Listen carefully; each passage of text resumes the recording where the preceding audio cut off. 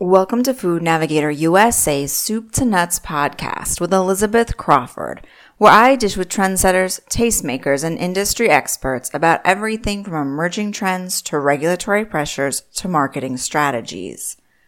Earlier this week, the top scientific body studying climate change issued a dire warning that rapid, far-reaching, and unprecedented changes in all aspects of society must occur to limit global warming to 1.5 degrees Celsius and ensure, quote, a more sustainable and equitable society, end quote. A key focus of the Intergovernmental Panel on Climate Change's landmark report is reducing carbon emissions, which currently are more than 40 billion tons per year, by more than 1 billion tons per year over the next decade.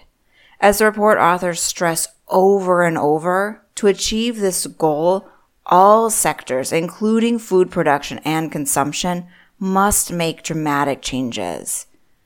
Given that change is innately uncomfortable for most people, some of the suggestions in the report for achieving this radical transformation that could impact the food production likely will be unpopular, such as converting large swaths of land currently used to produce food to grow trees and to store carbon, or crops designated for energy use. Of course, these suggestions must be balanced with the need to feed a quickly growing population.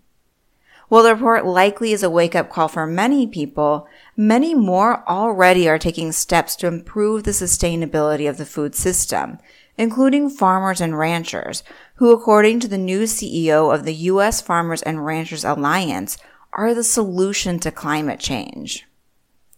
In this episode of Food Navigator USA's Soup to Nuts podcast, Aaron Fitzgerald, who took over the helm of US FRA just over 2 months ago, talks about the critical and often overlooked role that farmers and ranchers play in meeting the challenge of growing and raising 70% more food in the next 40 years, while also improving the sustainability of land and the overall food system. She also talks about how players farther down the supply chain, including brand manufacturers, can responsibly invest in and market around sustainability in a way that does not reduce the concept to a buzzword or risk diluting it by only having a short-term impact on our overall behavior. Echoing a major sentiment in the IPCC report, Fitzgerald underscores that addressing climate change is the greatest challenge of our time. And the only way to do it successfully is for everyone to work together and recognize the value and skills that each group brings to the table, including farmers and ranchers. It's the greatest challenge of our time. And, I think what people don't realize is that agriculture is the solution to climate change and is the solution to water stewardship and management. And, I care about land, air, and water. And I'm kind of almost humbled and comforted to know at the same time that 48% of that landmass is in the stewardship and care of farmers. And so the real question, I think, for all of us as we imagine the sustainable food systems of the future is how do we enable those farmers and that land base to really do what they do best. And, it's not the Richard Branson solving the X Prize of the world. It's really the only known thing that can suck carbon out of the air is a plant and a farmer. And I don't think we're really having that conversation about the untapped potential that our farmers are really trying. And, I'm on a mission to really kind of change the conversation that it's every acre and every farmer with our help who is going to solve climate change. And I don't think that we've really realized the potential. And, when you think about sustainable food systems, it's a journey. We can suck down carbon from the air. We can improve our soil. We can improve water quality and water quantity and quality in the cycling of water. And we can produce and create climate resiliency through food shock systems in the future. And this is really going to be a huge opportunity and challenge. I always joke and I say, it's not like going to the moon for the first time or traversing the ocean. This is the greatest challenge of our time. And if we're not all united on this as a food and agriculture sector, and we're kind of doing disservice to the grand challenge before us. One way that she wants to change the conversation around sustainability is to encourage players to stop thinking about sustainability as a destination and rather consider it as an ongoing process that includes stewardship. Sustainability is not a product or a destination. It's a way of looking at business and making certain that you have the right economics and the right business model in the face of what I would call changing societal and community needs and planetary needs. And it's really making certain that you're consistently looking at your business and its continuous improvement with that strategic lens. I think we do it a disservice when we try to make it a product or a destination. It's really a philosophy or a way of looking at business through that lens, and your business is really thriving. And I think one of the things I would say that I think is missing from the conversation of sustainability, just me as a sustainability practitioner, is that, I really learned from my farmers when we started the conversation about sustainability, they really felt it was a buzzword because there was a bigger word that was missing, and that being stewardship. And I kept saying, what? Stewardship was one of those old words, but it was like, you have to have the values and the commitment to leave this land better. And if you don't have the values and commitment, how are you going to really make your business model work? So we changed the way we talk about sustainability as stewardship, or the values and commitment to leave this land better for the next generation. And then sustainability is about making those values work in and out of the day-to-day business models of the future. And so I think you can't have the sustainability conversation without looking at your culture and the organization and the values that you're putting forth. And that's why I'm really excited and humbled to work with farmers, because they know they know, and they have a culture of really believing and working on this for generations. Fitzgerald noted that many of the strategies that farmers and ranchers already employ to improve the sustainability of the food system are both high and low tech. A lot of our farmers we're getting a lot more technology that relates to soil health and soil precision. You're seeing a lot more foot till, no-till, conservation tillage practices. In cover crops where they work, everyone has tends to think that a practice works everywhere. It doesn't necessarily. You're seeing a lot more precision related to each bit of acreage. I've even seen farmers show me this part of the acre is not as effective as this one. So the level of precision and the knowledge that we're seeing is increasing. And I think that agricultural sciences as a whole has so much improvement. Culture is seeing a lot of technology, but there's also, what I call low tech. The things, they're not going to be as glamorous. They're manure, or they're, pivot pumps, or, fence rows, and it's not as easy for us to take pictures of it, I guess, on the farm and show everybody. But if you ever meet a farmer, they do a lot with a little, and they're very ingenuitive on their farm. And I don't know if anybody even get what they just did. We need to do a better job in showing the type of continuous improvement they're constantly tinkering with on their farm. Fitzgerald says that much of what farmers and ranchers do to improve the sustainability of the food system is going unnoticed, and they need the opportunity to share their efforts with the world, whether that's at conferences, in boardrooms, or through partnerships with brands in their marketing. Farmers have so much information to share.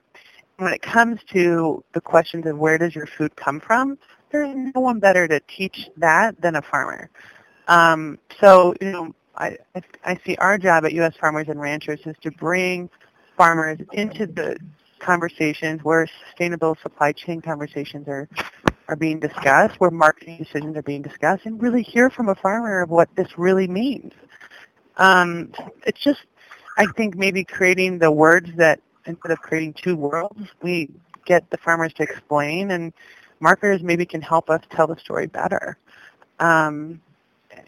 There's no reason why we can't bring farmers to Wall Street more often, or into a board meeting more often. They have a lot of knowledge and can help us get there.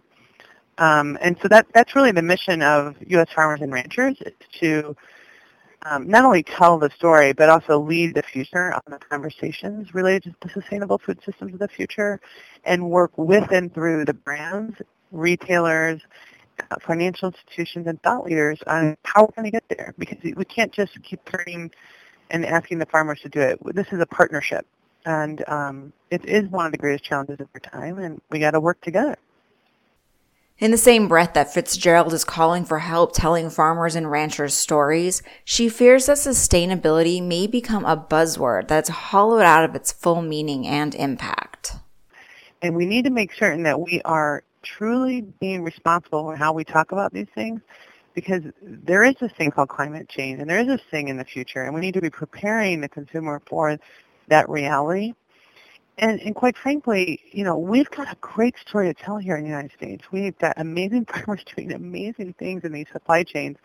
And, there is an opportunity to lift up those stories. It's not doom and gloom. I think when we use fear-based marketing, we really, do a disservice to the incredible precision that is happening on these farms. I'm very concerned if it becomes a buzzword. Almost every farmer I know is doing some sort of soil restoration on their farm. We need to, I think, start changing the conversation to outcome-based conversations where we're really looking at, tell me about improved soil health, tell me about what you're doing on your farm, tell me about wildlife restoration and habitat and water management. These farmers have the stories. But when we try to get a buzzword, then you try to go back and quantify. It's well, unless we can quantify the amount of carbon storage that's happening on these farms, I'm concerned that we start creating more of a marketing claim that becomes a buzzword. But there are many of these stories that are happening on the farms, and I do think lifting up those stories and getting the soil restoration and the soil sequestration that's happening on these farms into the consumer is exactly what we need to be doing. I think I saw some consumer research that short of putting a fireman or a wounded veteran on a package of farmers, the next best thing. There's a lot of great stories out there of these farmers that are really, creating huge changes in their communities. Despite Fitzgerald's fears, some brands already are telling farmers stories in an increasingly sophisticated manner. For example, Annie's recently created a limited edition macaroni and cheese made from ingredients farmed regeneratively.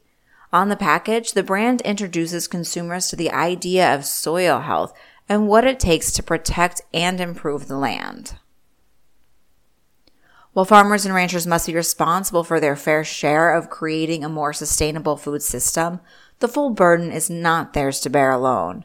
For example, Fitzgerald notes that there are many steps that manufacturers and consumers can take to better, quote, honor the harvest by reducing food waste.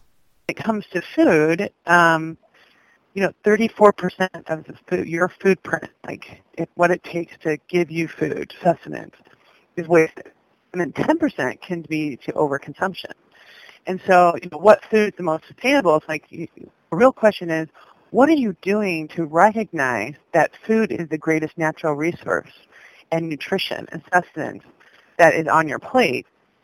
And you need to honor that harvest and make certain that you are not taking too much, eating diverse and healthy foods, and not wasting it. And when it comes to true sustainability, social sustainability, recognize as well that 41 million Americans are food insecure.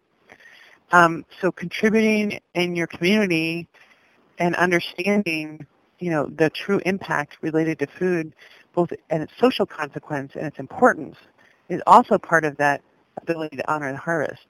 And then if you do recognize that food is the greatest natural resource harvested from our land, don't throw it away. You put it in a landfill, it just goes away. Where's the away anyways?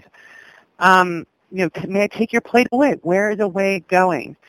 And that food has incredible value. When it's thrown into a landfill, it then generates methane, and it's one of the larger sources of environmental consequence, and that's why it really adds up. but it also has nitrogen and phosphorus that can be recycled as natural fertilizer back into the farmscape. So we need to recognize our role. We started a recycling movement years ago. We need to recognize our role in the food cycle. And, I'm on a mission to help people understand what it takes to honor the harvest in the 21st century. We all have a part to play, and we can't just put it on the backs of farmers. We have to think about our role in that food system. A lot of it you're seeing is portion control, right, and making certain that the packaging, the shelf life, all of that is making certain that that food that is harvested from the land is actually protected and preserved and kept to make certain that that high-quality nutrition is available. That is actually the function of packaging and processing. And as long as it can eliminate waste and protect what was harvested, that's a huge function that those products play. And I think as well, we have underestimated food availability. We've got a lot of work to still do here in the United States. We all, as marketers, tend to go after, niche consumers or more high margin, but, there's also an opportunity, a true opportunity, to come up with innovative solutions to address those 41 million Americans that are food insecure. And then I would say, finally, to complete that food cycle is really, there's some major innovative companies that are really looking at making certain they use every bit of resources, or scraps. Some companies are, feeding really, you see almond hulls are fed to, if you're making almonds, they're fed back to dairy cows. And in many ways, that might be the almond milk equation. They're to really think through how they can utilize both that urban and farm-rural intersect, taking one product and getting it back to the farm to be recycled, the product or co-products coming from that plant. In the hierarchy, human consumption is the best, then, an animal, so you can convert plant inedible foods into high-quality nutrition, and then ultimately, compost and digesters to be able to strip energy and resources out of that, and then for soil amendment. There's a great website called furtherwithfood.org, which is a group of 12 NGOs have kind of gotten together to kind of bring the best resources together to kind of really help people start thinking of this food cycle. And it's a huge opportunity and huge impact. Saves money, and you're also extending that carbon cycle and extending the nutrition in many cases as well. Given all the work that's being done but still needs to be done, Fitzgerald hopes to better position farmers and ranchers as resources for addressing climate change and sustainability concerns in the future. One way she says she'll do that is by creating a digital space called The Hive, where farmers can talk with consumers and where other industry players can get facts about farming and ranching. She also wants to ensure that there is an open dialogue between farmers, ranchers, and others in the industry, and so she's encouraging people to reach out and let USFRA know what questions and needs they have. And with that, we reach the end of another episode of Food Navigator USA's Soup to Nuts podcast. I hope you'll join me again next week for another installment, and to ensure that you remember, I'll also encourage you to subscribe to us on iTunes. Until then, this is Elizabeth Crawford wishing you a productive and profitable week.